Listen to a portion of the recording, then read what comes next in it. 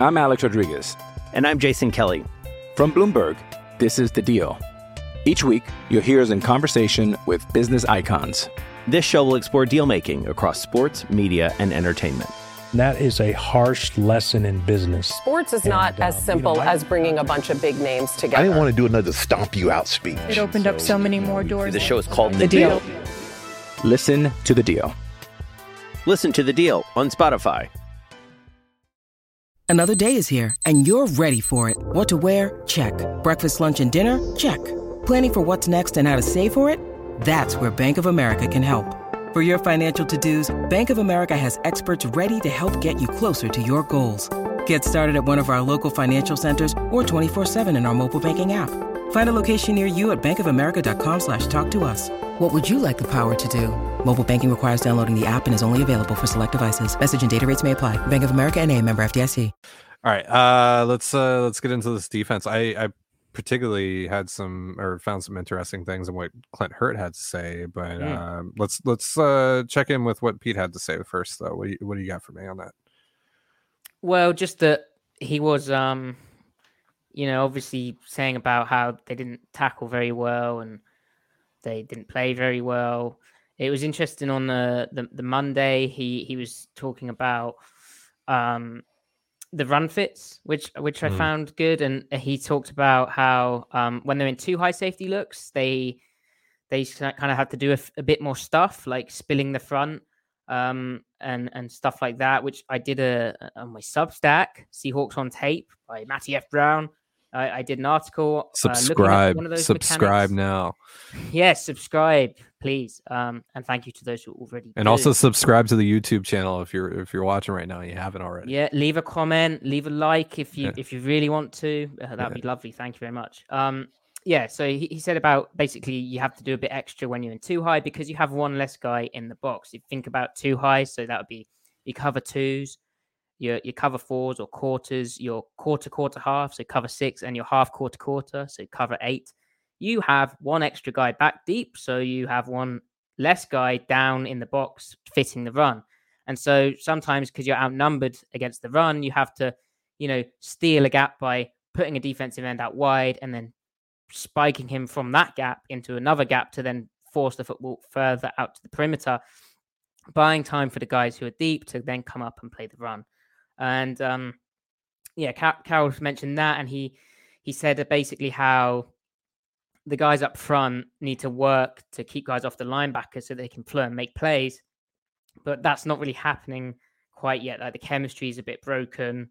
The complementary play, he described it, of like keeping guys clean, and then the linebackers flowing to the football and finding the football, and there's pursuit angles and tracking. Something Josh Jones mentioned, the safety Josh Jones, who spoke today, on Wednesday, that is. He also mentioned their tracking needs work. That just requires a bit better football. And I don't know how, that comes with time. I don't know how that comes in quick time. And the Falcons pound the heck out of the football, along with using Mariota in their run game and their boot game. So it'll be interesting to see against Atlanta if Seattle can bounce back. It's a great test for them. They've struggled in back-to-back weeks, and I'm not too positive from what I've seen. But again, tape episode tomorrow, that is a kind of a bigger thing for that, where we'll kind of delve into who exactly is struggling, what exactly is going wrong. But the coaching staff, the players, they're well aware of the issue, as they've said in press conferences. On the tackling front, obviously that can be an issue for younger guys, but why does that end up being an issue maybe for some veterans like we're seeing? Because we're seeing some guys that have been around also deal with tackling issues. Why does it seem like it's kind of a contagious thing? I think it's just, missed tackles can happen for so many different reasons, right? But I think most of it is trying too hard to make a play. And so if you really trying to get into the backfield or you're really trying to take your shot for a tackle for loss, well, then your pursuit angle is more aggressive. So then you have less room for error. Clint Hurt mentioned players leaving their feet too much. And again, that's kind of, if you're leaving your feet to make a tackle, that's because you're further away from the ball carrier a lot of the time. And so you're having to dive rather than being able to reach him standing up. You're having to fully extend yourself to bring him down or make contact. So I think it is like a bit of over aggression, leading to over pursuit, leading to, leaving your feet for tackles, slipping off stuff.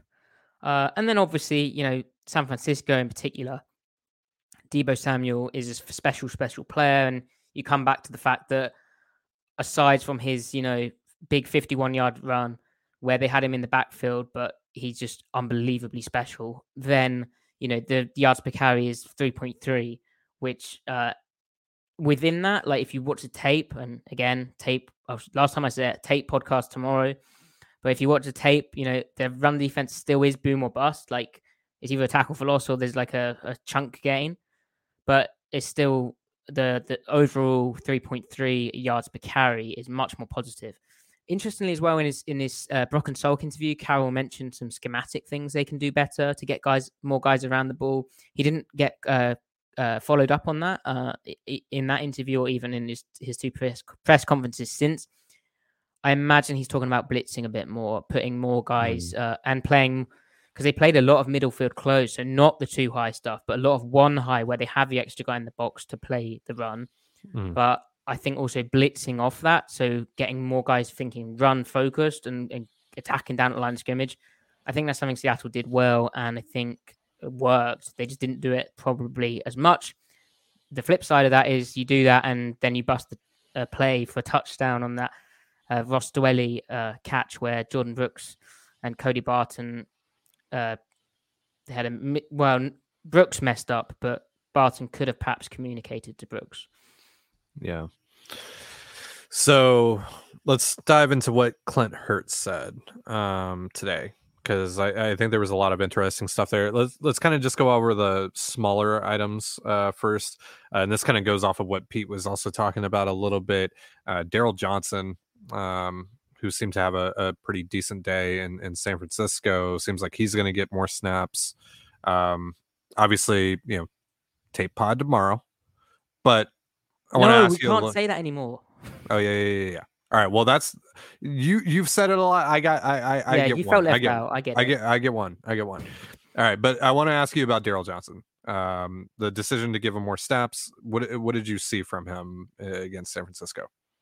Interesting, right? Because here's this dude who comes in. You're like, he knows Clint Hurt. He may or may not have Instagrammed out the first page of the playbook, which I saw it, Daryl. Thank you very much. That's in the saved screenshots. We now know tight wheel 6, which we already knew.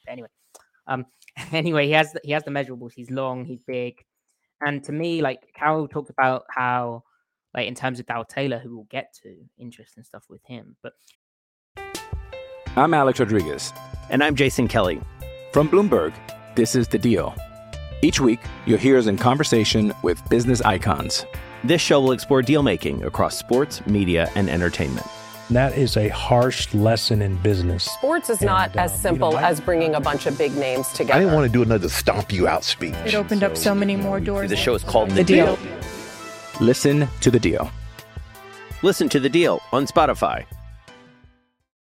In terms of the Darrell Taylors, the Boye Maffeys, the Uchenna Nwosus, that edge grouping, they have to figure out like who works in running downs, who works in passing downs, like how much do you want an outside linebacker setting the edge against the run.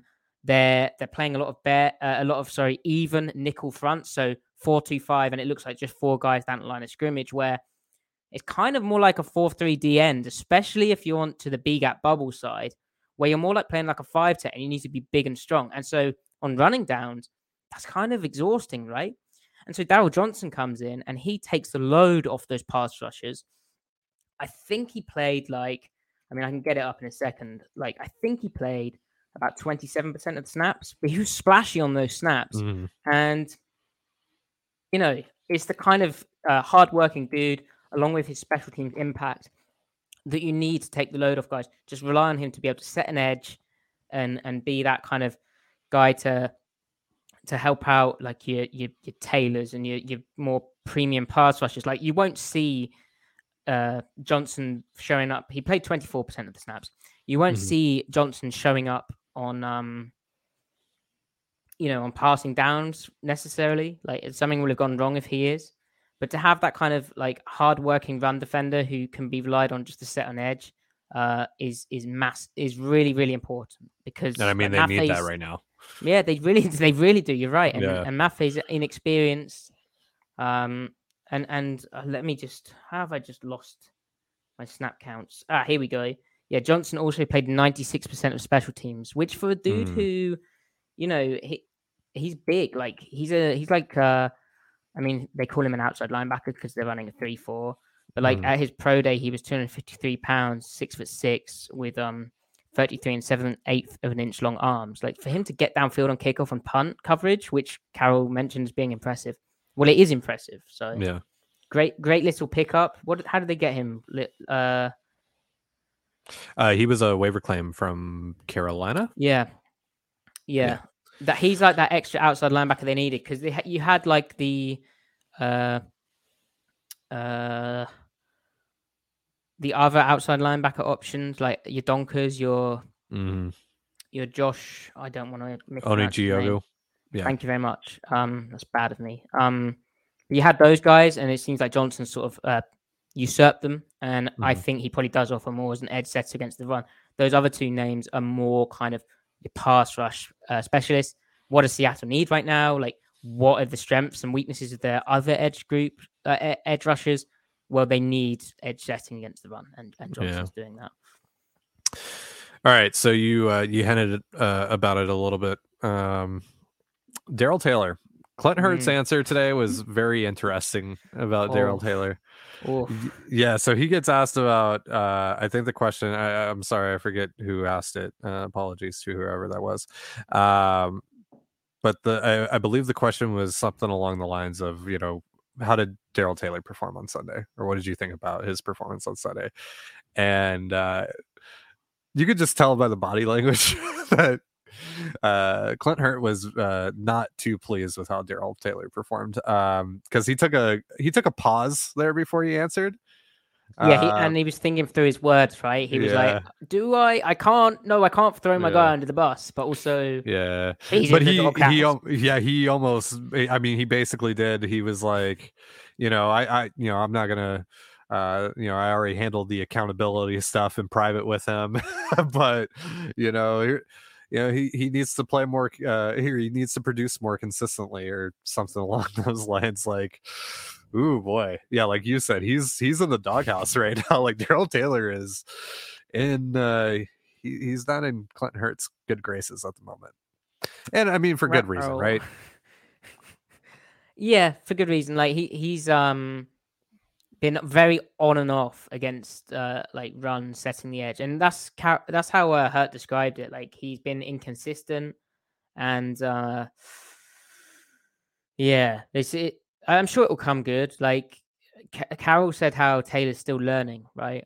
He said he's still learning their stuff. And to be fair, like okay, he says that he played outside linebacker in Tennessee and it's the same, but really it's not because they're playing like nickel fronts and they're playing 4 down. They're not playing like bare fronts that often. And when they do play bare fronts, there's a bit more like spilling than he'd have done at Tennessee, where I think they just pure edge setted it back there.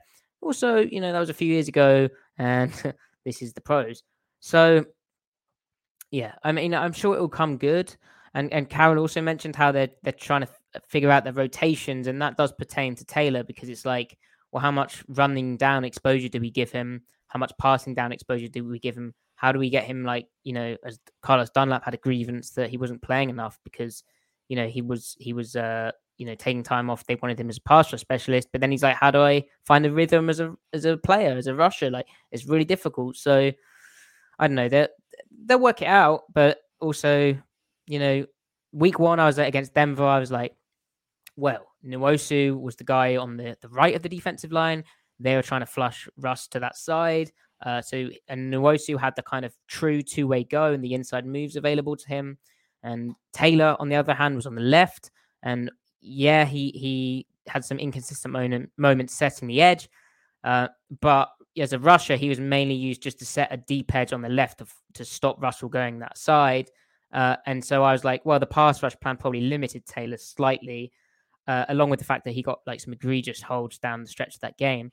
But then this game, it's like, oh, well, Taylor's going to have a rush at some point, right? And he didn't. Now, Hurt did also mention the challenges of the game in the sense that they didn't really force San Francisco into enough clear pass rush situations. Yeah. But there were still a few, and Nwosu's still impressed on them. It's just Taylor didn't. You couldn't really tell he was on the field, which for a guy who we were expecting to come in and after his impressive second season in the league, but really kind of his rookie season, we kind of expected him to this season be that kind of big time premier pass rusher who could have, say, 10 sacks, which in the Seahawks system is big, and be like a real reliable pressure guy. We had questions about the depth after him.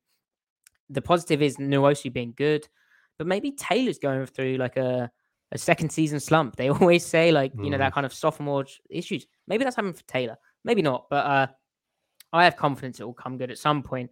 But it'd be nice if it was sooner rather than later. Yeah, I mean, there's so much talent, there's so much upside in Taylor that, I mean, there's no way that's just like gone for the year, Yeah. So I think we're at the very least going to start to see some flashes, and it's just, I mean, for the game, game plan wise in week 1, there weren't many opportunities for him, and like you mentioned, there was some egregious holding calls on him. Week 2, like you mentioned again, they didn't, they weren't really able to force the 49ers into those clear pass rushing situations. And, so there are reasons to be like, all right, well, or there's things that you can point to, like, this is why the production just isn't there right now. Yeah. And of course, there's, some glaring mishaps as well, like, some of the tackling stuff, of course, but. And Hurt said, being Mr. Accountable, which accountability a big topic actually. Where I don't think we'll get into that, but I just saw very very Brian Schottenheimer-esque. Yeah. But her being Mr. Accountable said how they need to coach better as long as as well as Taylor playing better. So yeah, it will be all right. It's just if Taylor and Nwosu are popping, then watch out.